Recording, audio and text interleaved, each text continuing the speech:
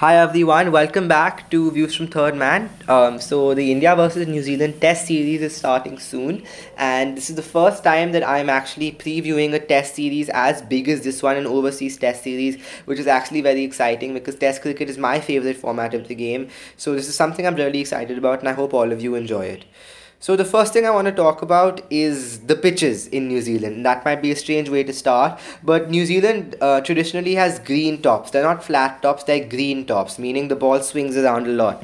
And Trent Bolt, Neil Wagner, and Tim Southee will be their starting bowlers. Kyle Jamieson, I think, will get a debut if New Zealand wins one of the games. But India also has a very good fast bowling lineup with Bumrah, Ishant, and Shami. So that does bring to question whether New Zealand should still go about preparing green tops for everyone to play on. But I think they will eventually go do that and back their strength. But I think the fast bowlers, Trent Bolt and Jasprit Bumrah, basically cancel each other out. Tim Southee and Ishant Sharma are fairly similar kind of bowlers. I think New Zealand have a little bit of an edge in the fast bowling department because Shami is very good with the reverse swing, but Neil Wagner adds that extra pace and bite to their attack, which I think only Jasprit Bumrah provides in the Indian attack, whereas all three of their bowlers, be it Bolt, Southee or Wagner, provide bite to that attack. So I think it's a bit more deadly than India's. Then if you look at the batting, so what's New Zealand's batting core? It's Tom Latham at the top, followed by Kane Williamson at three, and then Taylor at four. What's India's batting core? It's Pujara, Kohli, and Rahane. Right now, on the basis of current form, Latham and Taylor are in very good form. Rahane is just come into form, so is Pujara. So I think those factors are fairly similar. Where if any of those players scores well or plays well, the team will do very well. I think the clinching factor is Virat Kohli versus Kane Williamson in this series on a purely statistical basis because Kane Williamson, again, he's coming back from injury, so he will have time in the test matches, but you don't know what's going to happen with his shoulder. And Virat Kohli, he has a great amount of workload on him, as I've explained in previous podcasts. Since 2014, Virat Kohli has been the lead batsman for India across all formats, and after a while, with the amount of emphasis he puts on his fitness and how much he works towards his fitness and the game, both technically and physically, he's changed his diet, become vegan, and everything he's done to help Indian cricket and become a better player. After the while, it does take a toll on one's body, and his workload ever since the World Cup has been immense. I mean, India played the ODIs against the West Indies in the West Indies, came back, played Bangladesh and South Africa in test matches. Virat Kohli was rested for the T20s against Bangladesh, but those happened in the span of a week. Then we played South Africa in T20s, we played Australia in T20s and ODIs, I think, if I'm not mistaken. I'm not sure. I think it was just ODIs though.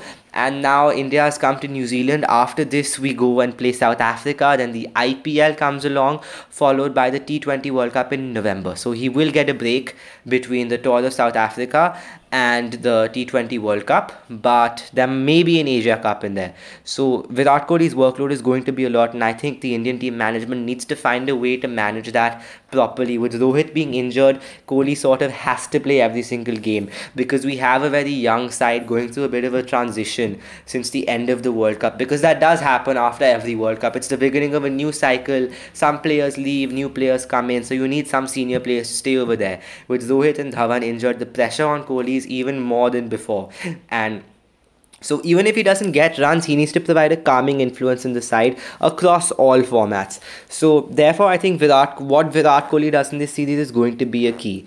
Now, there's one other player for New Zealand that I want to briefly touch upon before talking about the Indian opening, because that's always just a topic of discussion. In Test cricket for the last 2 years, it's been who opens for India, and in one day cricket, there's a particular problem that we had till the World Cup called number 4. So New Zealand has a wicketkeeper known as BJ Watling, who's actually played really well over the course of the last 18 months. I think he bats at 7 and averages around 45, which is incredibly good for the wicketkeeper. And I actually want to see how New Zealand's batsmen play Ashwin, because I think it's fairly safe to say India are only going to play one spinner.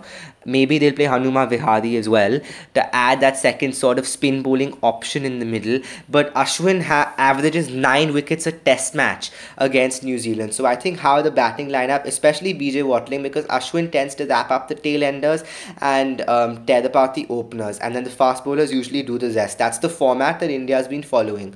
So I think how Watling handles the lower order with Ashwin coming in, trying to get wickets against batsmen who are not that technically skilled to play a spin bowler like Ashwin is going to be very important, because Watling does usually just end up batting with the tail. Then let's talk about the Indian openers. So Rohit Sharma is injured, so therefore Mayank Agarwal has to open along with either Prithvi Shaw or Shubman Gill. They've both been portrayed as future stars of Indian cricket. The two players, along with Shreyas Iyer, who's slightly older than them, who are going to carry Indian cricket and Indian batting forward. Right? They've come straight out of the Under 19 World Cup. So who opens with Mayank Agarwal, Prithvi Shaw or Shubman Gill? Well, Shubman Gill averages 71 in first class cricket. Prithvi Shaw's already made his debut and he got 100 on debut.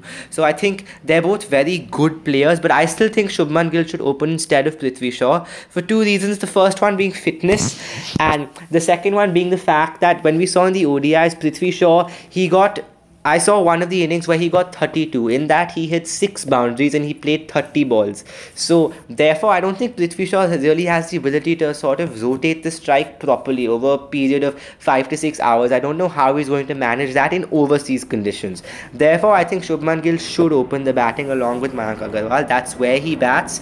And I think after the way he's performed, averaging 71 across all first class cricket, average of about 90 in the Under 19 World Cup, Shubman Gill deserves a chance to open. So these are my views on India versus New Zealand, the upcoming Test series, and this is Views from Third Man, and I'll see you next time.